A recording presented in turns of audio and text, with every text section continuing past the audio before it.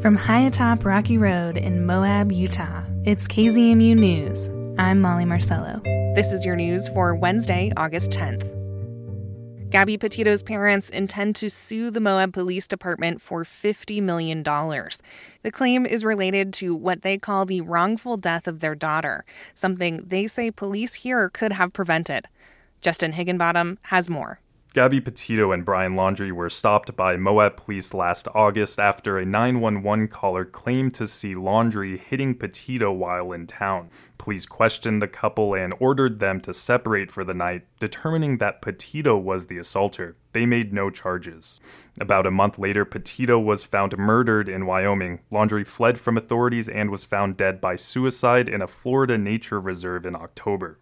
An investigation found that Moab police made mistakes during their interaction with the couple. For example, not connecting Petito with a mental health professional. But the report notes it's impossible to know if Petito would still be alive today if the police handled the case differently. According to the Petito family, the lawsuit is meant to prompt changes in how police here and elsewhere respond to domestic violence. Moab police refuse to comment on how a $50 million fine might impact their department's capacity to help residents. Justin Higginbottom for KZMU News. The Senate passed the Inflation Reduction Act of 2022 this week.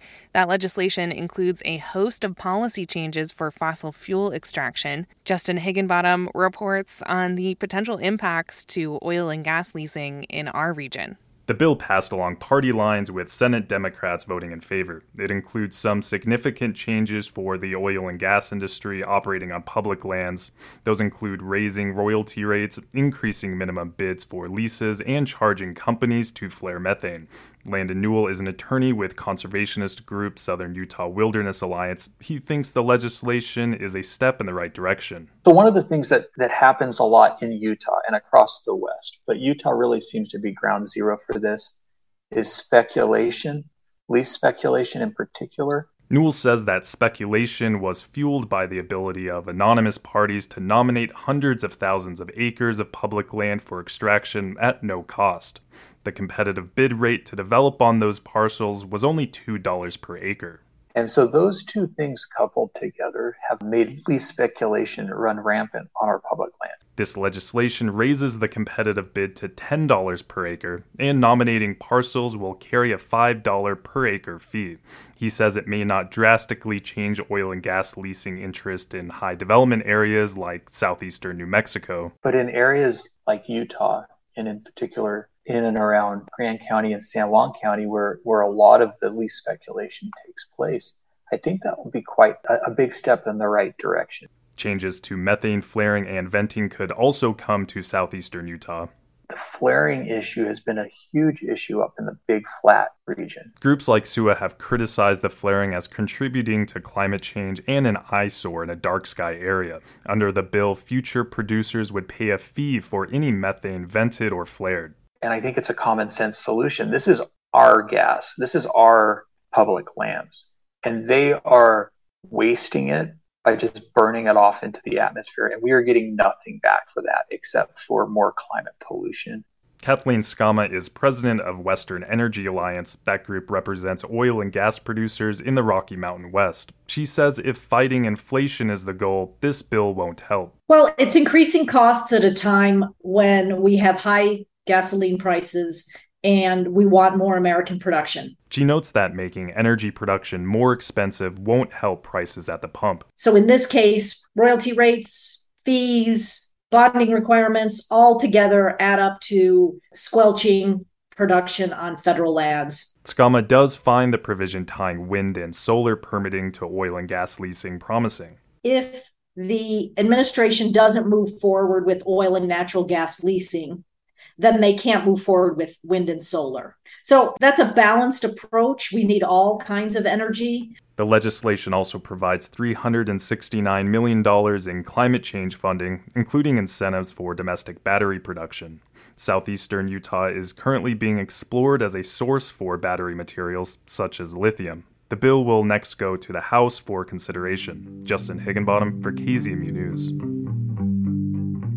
The iconic orange and black migratory monarch butterfly has just made the red list of threatened species.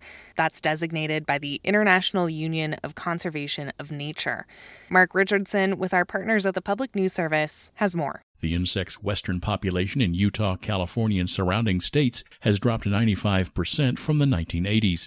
The numbers ticked up a bit last year but remain extremely low. Dr. Rebecca Quinones-Pinon is Chief Monarch Recovery Strategist for the National Wildlife Federation. She says part of the problem is climate change, which is throwing off the bloom times of the insect's favorite food. Since last year, we noticed that milkweeds were not blooming when the monarchs were already migrating. And so they couldn't find enough milkweed to lay their eggs during the spring. The ongoing destruction or degradation of habitat in Utah and other states is a huge problem for the monarch butterfly. In 2010, observers in Utah counted more than 200,000 of the bright orange insects along their western migration route through the west. But in recent years, the count dropped to only 30,000. I'm Mark Richardson. New federal legislation has been introduced that would protect parts of the Dolores River Canyon as a national conservation area. For KSUT Tribal Radio and Rocky Mountain Community Radio, Sarah Flower reports. The Dolores River Canyon is known for its scenic beauty, wildlife habitat, geological formations, and cultural and indigenous historic resources. The river runs through several counties in southwest Colorado and on Ute Mountain Ute tribal land.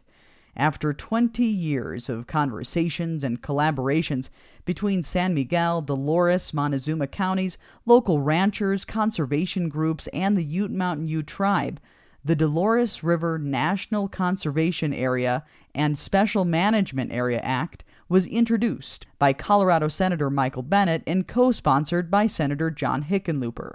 The legislation would designate portions of the Dolores River as a National Conservation Area, or NCA. The act would protect 76 miles of the river, as well as 68,000 acres of ponderosa pine forest and desert canyon. It would start at the river below McPhee Reservoir and Dam and end at the border of San Miguel and Montrose counties near Bedrock. Julie Keibel is a Dolores County Commissioner. She's been working on this project since she became a commissioner in 2007. Keibel hopes that this act will keep the river protected for years to come. That river is kind of like our Disneyland. There's so many family history ties around that we just wanted that to continue from generation to generation, as well as the cultural uses that appear there. You know, there's medicinal gathering, and we just didn't want that to ever be taken away from our local people. Keibel says that the partners within the group focused on pursuing an NCA attribution early on because then the act could easily be tailored to local needs. So in all reality, the Bureau of Land Management is the managing agency over the river. So now they'll just have to put in parameters, the pieces and the protection that we put within that bill on that designation of the river.